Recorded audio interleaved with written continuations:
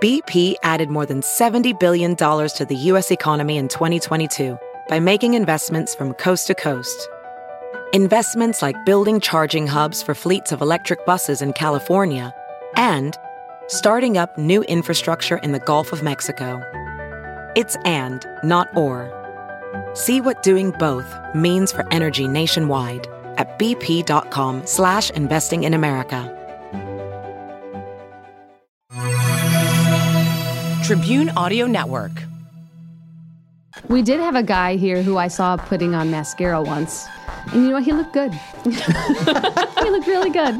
Well, I don't see myself doing that. From the Fox 6 studios, this is Open Record. We are investigative reporters breaking down the big stories, what it took to get them, and taking you behind the scenes. This is the stuff we couldn't tell you on TV. On today's episode, a different set of rules, the loophole that allows your lawmaker to avoid transparency. And sick dogs and a heartbroken family, the breeder with a history of bad behavior, and the reason she was still able to sell. Hello, thanks for joining us. I'm Jenna Sachs, here with Brian Polson. Hello. And Amanda St. Hilaire. Hi. So Wisconsin lawmakers are not following the same rules as everybody else, at least not when it comes to transparency. So Amanda investigated a decades-old loophole in the law. Now there is a renewed push for change. So public records like emails, calendars, credit card statements, they matter because they expose corruption and they give you information like who's influencing the decision makers, how state lawmakers use your tax dollars, and how they make decisions. So that's why most public agencies are legally required to hold on to those documents. You can't see them if they're destroyed. But an exception going back more than 40 years allows Wisconsin state lawmakers to delete their public records at almost any time for pretty much any reason. So the people who wrote the rules for everybody else don't need to follow them. There's a sense that power is not going to voluntarily concede power, right? It's going to be the public that demands that power is conceded back to the public. That's State Senator Chris Larson. He had introduced a bill a few years ago that would have prevented state lawmakers from destroying records, but it didn't go anywhere. After our story aired, he reintroduced the legislation, and he's hoping it will get some traction this session. So first, just off the top, to be clear here, all other government agencies in the state have to keep records, and they have certain policies for how long they have to keep them. This only applies to the actual people who make the laws. Is that right? That's correct. And one of the things when we were talking to an open records attorney for this story that she said was, it matters who makes the laws.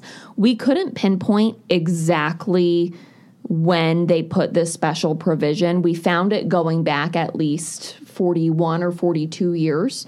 So it could have existed as a general practice for a lot longer, but we know for at least that long, they've had it by the book where legally they can delete things that everyone else has to keep. So if you work for the city of Milwaukee and you're an engineer, you have to keep the plans, the drafts of the plans, everything for a set period of time that's outlined in record retention schedules. If you're a state lawmaker, you can delete your calendar, you can delete your emails, you can make it so no one else can see what you're really up to. If you keep them, though, you have to turn them over as a lawmaker, right? Right. I mean, that's correct. So if you do keep them, and this is where it gets tricky, so they can't delete their records once someone has asked for them in an open records request.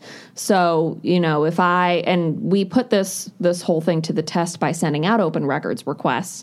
So you can't say, oh, Amanda St. Hilaire really wants my emails, now I can purge them. According to the law, you have to keep them. But when you turn over your records, you also don't have to tell people, oh, well, I actually had deleted this before you filed the request.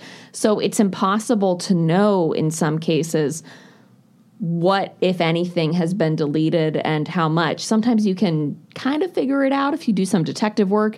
You can take your best guess, but a lot of it is still left in the dark. How difficult was it to get lawmakers to talk to you about this issue? Did they want to talk about it or not want to talk about it? Very few people wanted to talk about this. So what happened was when we figured out that this was a thing that lawmakers could do, we started by filing a bunch of open records requests to see what we would get back, to see if people would own up to deleting records, even though legally they don't have to. So that's where we found out that Senator Scott Fitzgerald deletes his public calendar daily.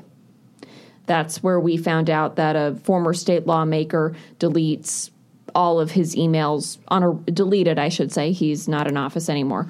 All of his emails on a regular basis. So as we started to gather that and say, okay, this is actually happening, it's not just a theoretical loophole, it's put into practice, we started calling people. And of course, the ones who admitted to deleting records, they did not want to talk to us about that. They did not provide us answers as to why they delete those records, because we thought, okay, maybe there's a good reason. Maybe, you're having trouble with record storage. Give us a reason. No one would. And then even as we were calling around to other lawmakers, there just seemed to be a reluctance to discuss this issue.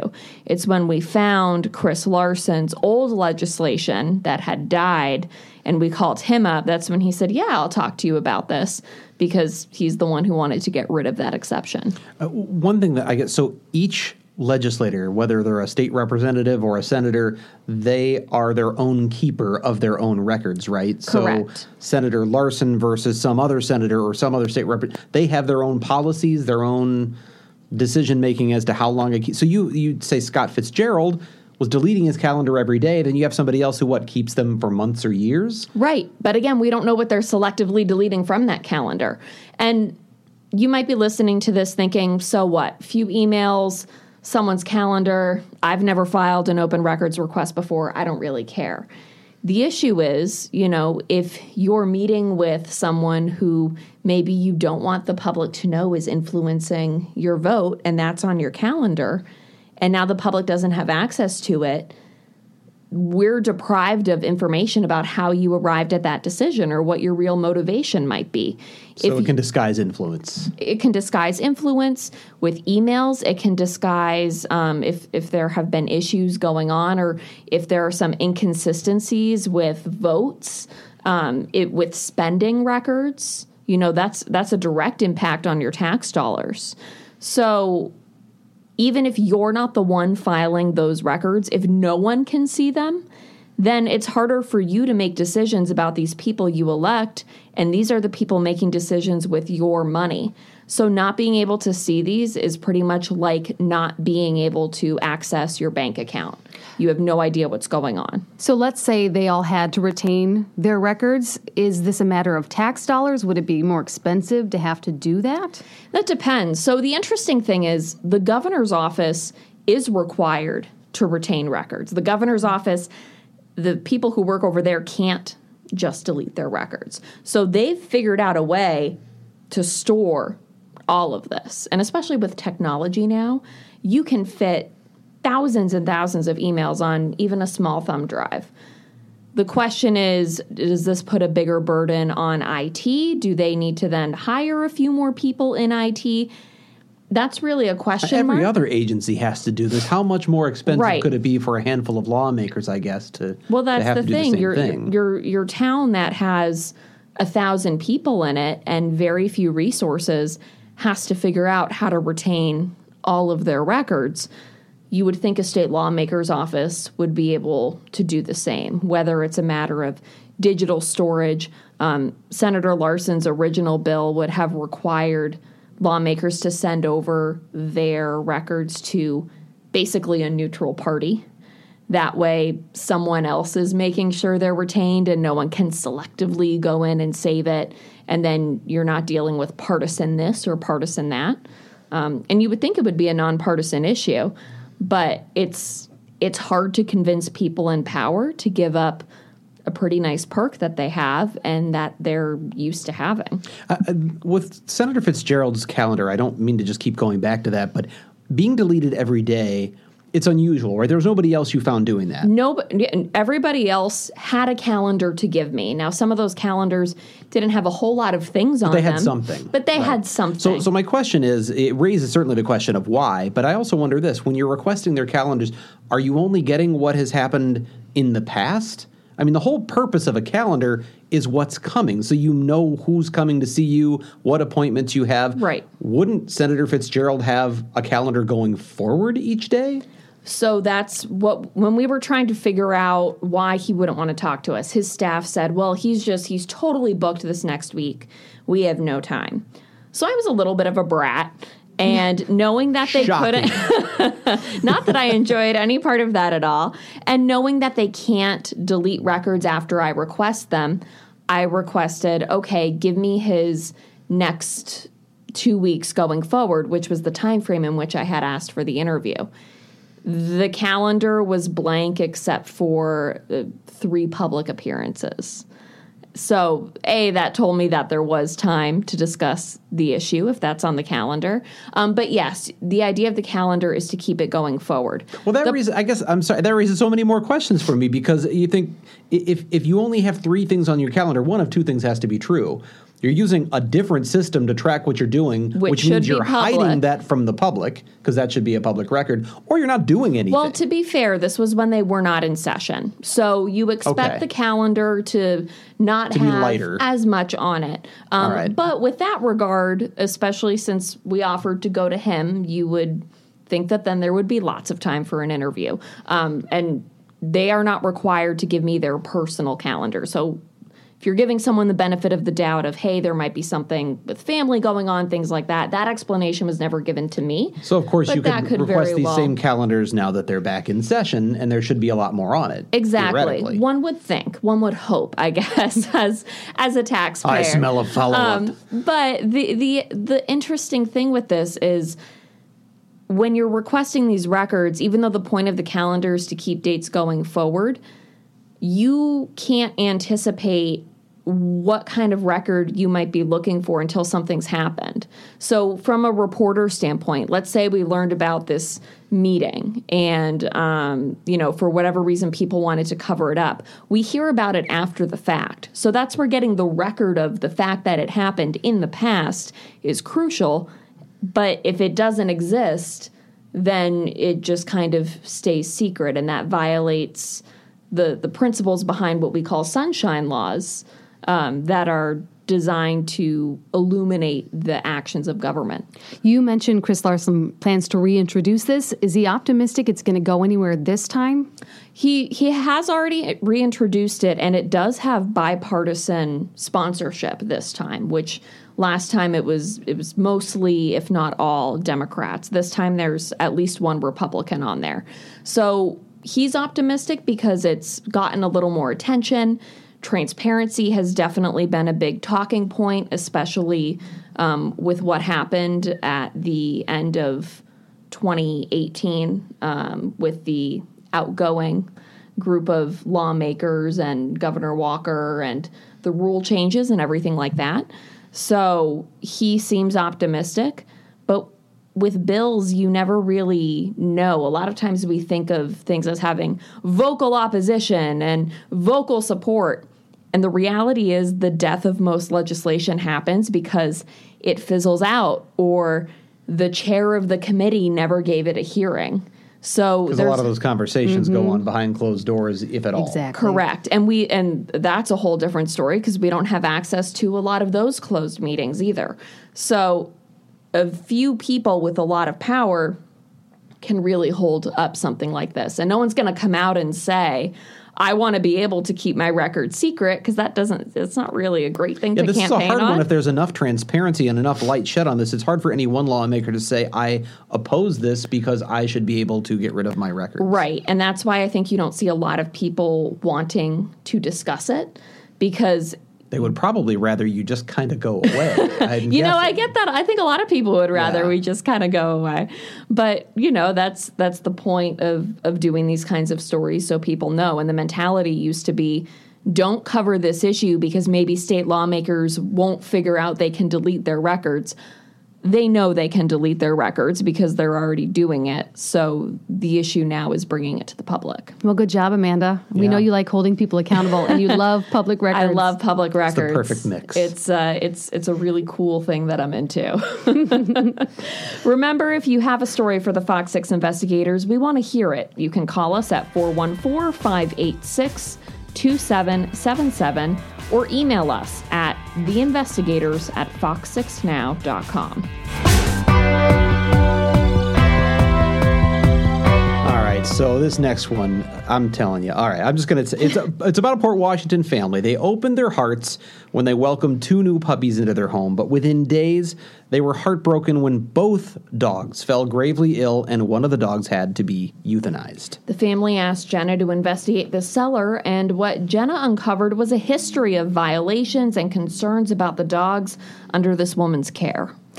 Yeah, it turns out the seller, Nicole Music, had been investigated by state and local officials before. In the past, she's been cited for mistreating animals, not having rabies vaccinations, not giving her dogs enough water, dogs running at large, and untagged dogs. She had a state dog seller's license at the time of this sale, but she also has a history of violating dog selling laws. For this story, I spoke with a humane officer for Rock County who has visited her property before several times, and she described finding puppies in some pretty deplorable conditions at one of those visits. There was a group of, I believe, 9 or 10 of them in a small kennel. It was completely filled with feces. They were filthy dirty. The smell, I mean, you could smell them before you found them. There wasn't access at that time to food and water. So when you got this call, what was your first step in terms of documents and gathering all the information for this? Well, the first thing I did was look on Wisconsin Circuit Court records. I looked up this seller's name to see if she had any violations, and she did. She had a few for not giving dogs enough water, for an untagged dog, and a dog running at large. So there was only 4 things there. It didn't seem like she had a lengthy history of issues, but we also know that sometimes the guilty convictions aren't the full picture. Sometimes they're just what ended up being the guilty conviction. So I requested a lot of documentation from the state, from the Department of Agriculture, Trade, and Consumer Protection. And when I got that documentation, which was pretty detailed, I found quite a history there, a history of complaints about her, about concerns that were raised about her dogs, a dog that had died before, and basically a history of violating state dog selling laws, obtaining a license, but then continuing to have issues with things that she knew she should not be doing. She knew that her dogs needed to have certificates of veterinary inspection. She knew that they needed to have rabies vaccinations, and she continued to have issues with those things.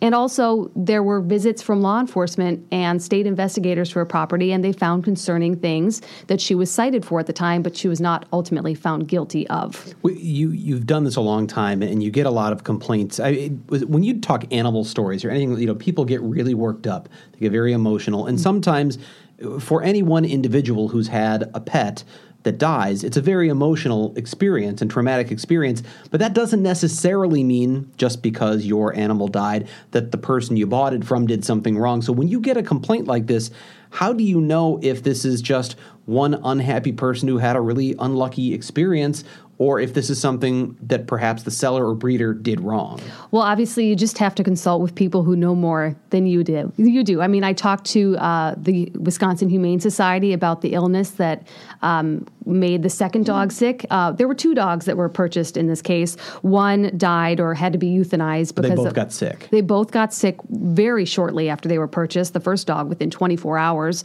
The second dog, I think, within 2 days after that. The first dog, they think, died of a liver issue, and the second dog, who survived after a lot of care, was positively tested for parvo, which is something that gives vomiting and diarrhea, gastrointestinal issues, and it can kill a dog. Now, that's not necessarily an indication of quality of care because it spreads very easily. So your dog could get it from living in bad conditions, or your dog can get it from licking a spot on the sidewalk that another dog had licked. So that's why it was important for me to get the documentation of her previous interactions with law enforcement and the state, because those dogs could have come from a home that was just fine, and we don't know how that dog got parvo in the first place, whether it was from her home or something else. But we know there was a history there that was concerning. And if her past has issues, it doesn't necessarily mean she's responsible for what happened here. But when you start seeing that track record, The pattern. the pattern, it does raise that question of, okay, the state and others have known about all of these things, and then another bad outcome happens. When you found that history of all that had gone on, first of all, how did that change your approach, and what did you do from there? Well, I wanted to talk to her. I had scheduled an interview with Nicole Music, which she later canceled, and then I couldn't reach her again. I had the address she had given me for the interview, which was the same as her business address. And I went there, and I met a man who identified himself as her soon-to-be ex-husband. This was in Janesville, is that right? This was in Janesville. Okay. It was kind of an unusual property. It looked kind of like a warehouse, and there were some trailers out front that I think they actually lived in. It was by the airport out there. And how did you get this address? Had they given it to you, or did She you had find given it Okay, to me, all right. but it was also listed on her Facebook page because she was a licensed dog seller, so she had to have an address listed. So you're there looking for her. I was there looking for her. I talked to her soon-to-be ex-husband, who said to me that he didn't have anything to do with it. That was her deal. And we had talked about, some unusual confrontations that we have with people. This was an interesting one because when I approached him, he was upbeat when I talked to him about it, but he kept turning to the camera to promote his business, which is not something Which you had get every nothing day. to do. And you're not talking about promote the dog selling business. No, his own. Totally unrelated. He had some sort of invention that he Something sold, and he kept turning to the camera and pointing it, and saying to go to that website, which I just didn't quite know how to react to because I've never had that experience before. Well, you said something. You kind of said something really fast here too that I don't know if anybody picked up on. You said it was her ex-husband. Right. But he's there, which just is also bizarre. Like, are they still in business together? Well, from everything I've seen, there is some documentation on this relationship, too, because they both also eventually spoke to state investigators separately, and they both acknowledged that they're not together anymore. But she can't sell dogs if she doesn't live there, because that's her listed address. Right. And she doesn't have a home right now, or she didn't at the time of our story, which was a few weeks ago.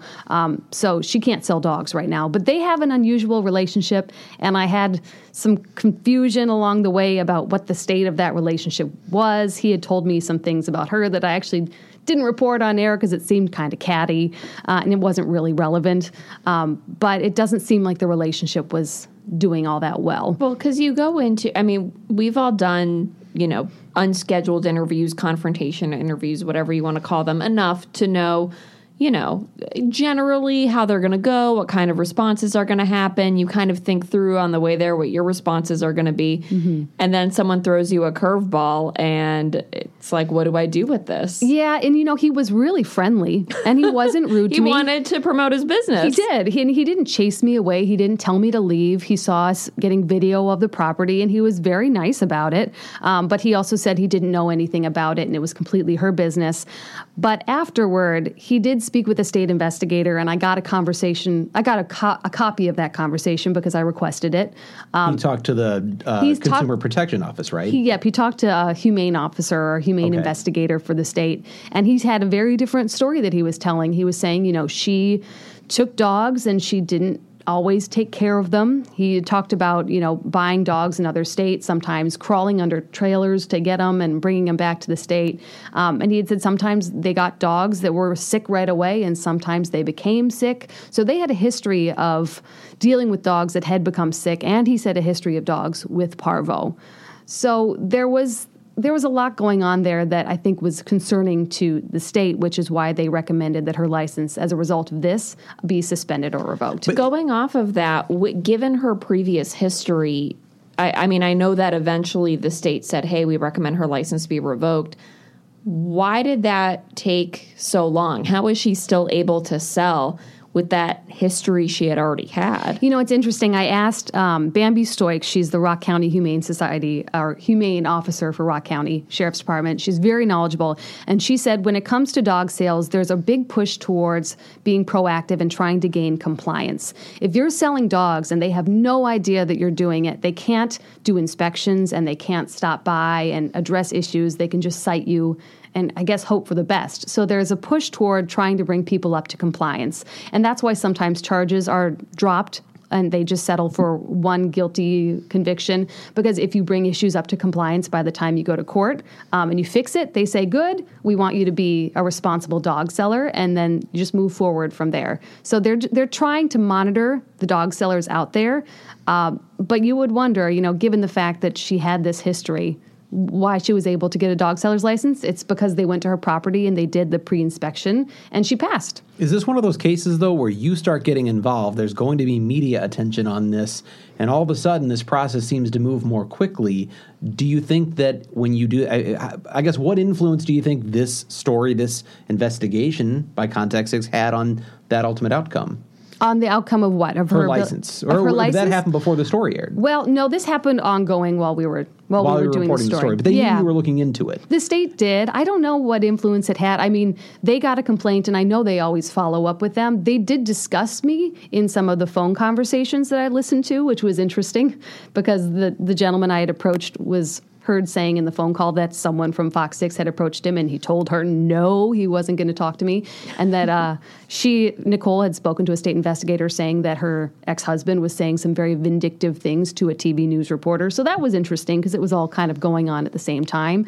But, I do think the state takes these things seriously, and I think they would have gotten to this point eventually. Maybe they sped it up a little bit for my sake. I really don't know. It's easier for me because I haven't had to communicate with them. I'm going to draw my own conclusion as a viewer and investigative reporter that your involvement made a difference here, at least in giving more weight to what was going on. But one thing I wanted to ask you gave her name, Nicole Music. Did she operate under a business name? Was there a... It was called Nikki's Precious Paws. She had a Facebook page where she posted pictures. She also advertised on Craigslist, which is where this owner or the dog purchaser found her.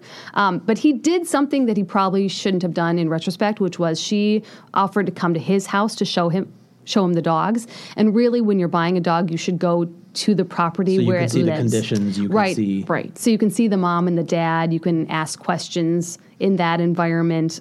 It's a good step to making sure you're getting an animal it's that worth comes the from a healthy slight environment. Inconvenience in the moment to prevent further issues. So is Nikki's Precious Paws still in business today? Or as her you know Facebook it, or no? page has been taken down. Okay. It was taken down, I believe, the day after our story aired, and that's probably because people who love dogs care about these things very much. Especially on the internet. They do, and there was some pretty harsh comments for her the day after this story aired. So I think people were sending messages to her Facebook page, and she probably got overwhelmed. That's just a guess, but I had seen people saying, let's send a lot of messages to her Facebook page and get her to take it down. So maybe that's what happened. But she's not allowed to sell right now because she doesn't have a home. And that's one of the most basic things. You can't sell unless you have an address. But anyway, we could talk about this forever. Is still working? That's what we... his business website? I don't know. Well, anyway, Contact 6 is always ready to help you with all sorts of consumer-related issues. If you've got a complaint, you can always fill out a form on our website, fox6now.com.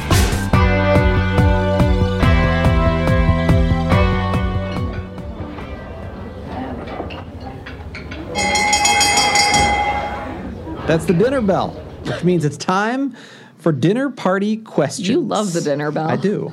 So this is a weekly segment where we answer questions we most often get asked at parties or while we're out at events. There is a catch. We have no idea what the question is. So several envelopes in front of us. We are going to pick one at random. Jenna, I think it's back to you. My turn. I hope we get an upbeat one this week. No, we've had the last couple ones. We've Okay. had some serious conversations. That's not necessarily bad, though. Okay. The question is, I get this one a lot. Do you do your own makeup? Yeah, I get this one too. Ooh, I've been waiting for this conversation. Okay. Well, people think because we work in TV news that we have people helping us with our makeup. And I will tell you, I would look a lot better if I did. And every once in a while, if you get like a negative comment, it'll be like, who did so-and-so's makeup today? It's like, that me. I did it. I'm going to ask you both. What age were you when you started wearing makeup? I don't know, 13. I tried experimenting with it when I was like Middle school. 13. Yeah, it wasn't Boy, that's good. a soundbite that could be taken out of context. But With makeup. With makeup. I started experimenting with makeup and nothing else when I was 13, the like the point bright of white that is eyeshadow. you both have many years of experience of wearing makeup. No, it's different. When you're 13 and you're trying on like bright pink lip gloss and white eyeshadow with mixed in with blues and all that fun stuff. That is not makeup experience, like actual experience. Okay, but even I didn't as young adults. I didn't start to be like, what looks good in front of a camera until college, when I was told I had to start wearing makeup by a professor. In a way as a television kind. professor, I hope. Yes, a television professor. If it was like your lit professor or No, something, my that lit would professor did not pretty care if I awkward. wore makeup. But my television professor very kindly was like, you should start wearing some. Well, we should point out TV makeup is very different than real world makeup. If we go out after The doing right stuff is. Well, we wear a lot. I mean, Yeah. it's amazing how much you shine if you're not using a really thick compact or a foundation. Mm-hmm. We wear there's a lot of fake eyelashes going around. There's a lot of really dark lipsticks. I mean, we look a bit ridiculous And sometimes. it's an impossible standard because now that everything's in HD, it can't, and you can see your pores on TV. It can't look like you're heavily made up, but you have to be heavily made up so you don't look like a corpse. You look so pale unless you have a ton of Right. blush on. Now, you, Brian, did not probably have a lot of experience No, with makeup. did not Tell us have. about So, your makeup all right, so routine. Or it was, did he? So it was also a college. I did not experiment with makeup at 13. It was also a college. It wasn't a professor. So I was at the University of Missouri, great journalism school. There's my plug. And we were in what was called the broadcast performance class. I think it was like Broadcast 101.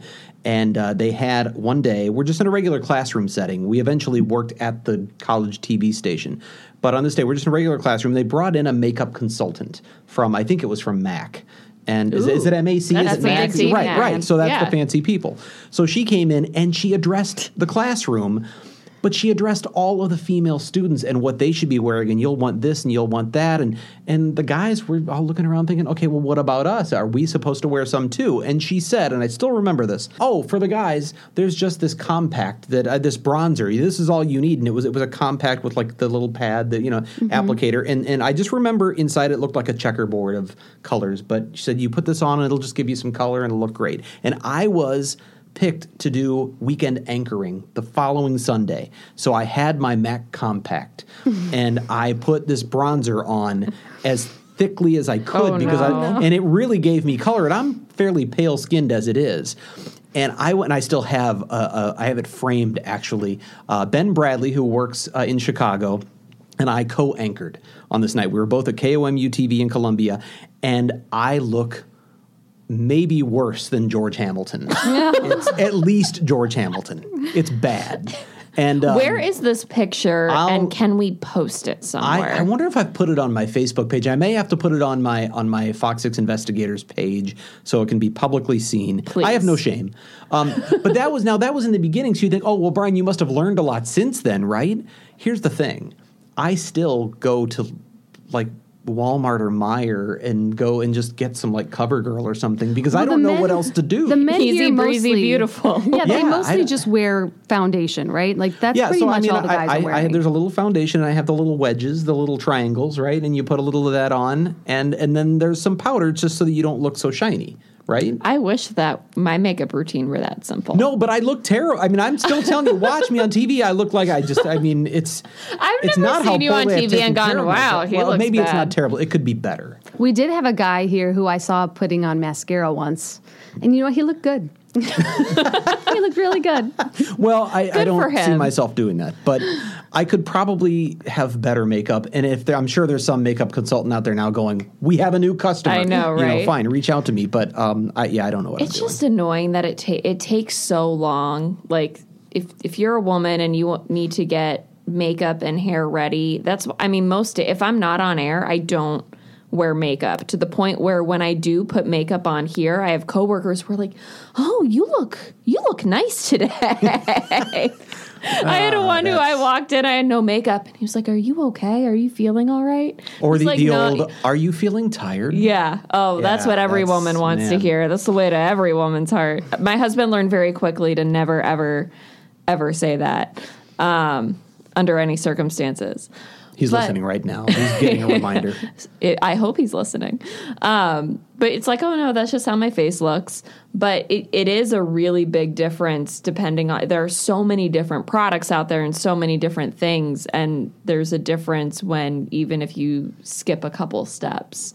Maybe producer Pete should do my makeup. We're our own worst critic. That sounds like something that probably shouldn't happen, but I would like to see happen. So, yes, if you've been listening, bottom line, we do not do our own makeup, and some of us should probably learn a We little do bit our more. own makeup. We do not have our makeup We do done. not have a makeup Yeah, person. that's bad summary. Bottom line, we do our own makeup, but some of us could use a little help. Maybe learning to do it For a the little record, better. she was looking right at me when she said that. We should do a tutorial. Like I'm open. Fox, like Brian learns my how to wife do his has said that makeup she feels video. a little bit bad that she hasn't really taken me under her wing and taught me more. But she's a minimalist now. She is a makeup minimalist. Yeah. And you know, a less is more, which isn't TV makeup, right? That's what we were just saying. TV is not minimalist. It's you got to go more, I guess, but you got to walk that line with HD. That'll be See, our I know next, more than our I let next on. story. Because I've heard you say it. Thanks, everybody, for listening to Open Record. We'd like to quickly thank the people behind the scenes who helped make this happen. No, I mean, they make this happen. Producer Pete, Dave Machuda, and our amazing executive producer, Leanne Watson. If you want more Open Record, you can just head to our website, fox6now.com.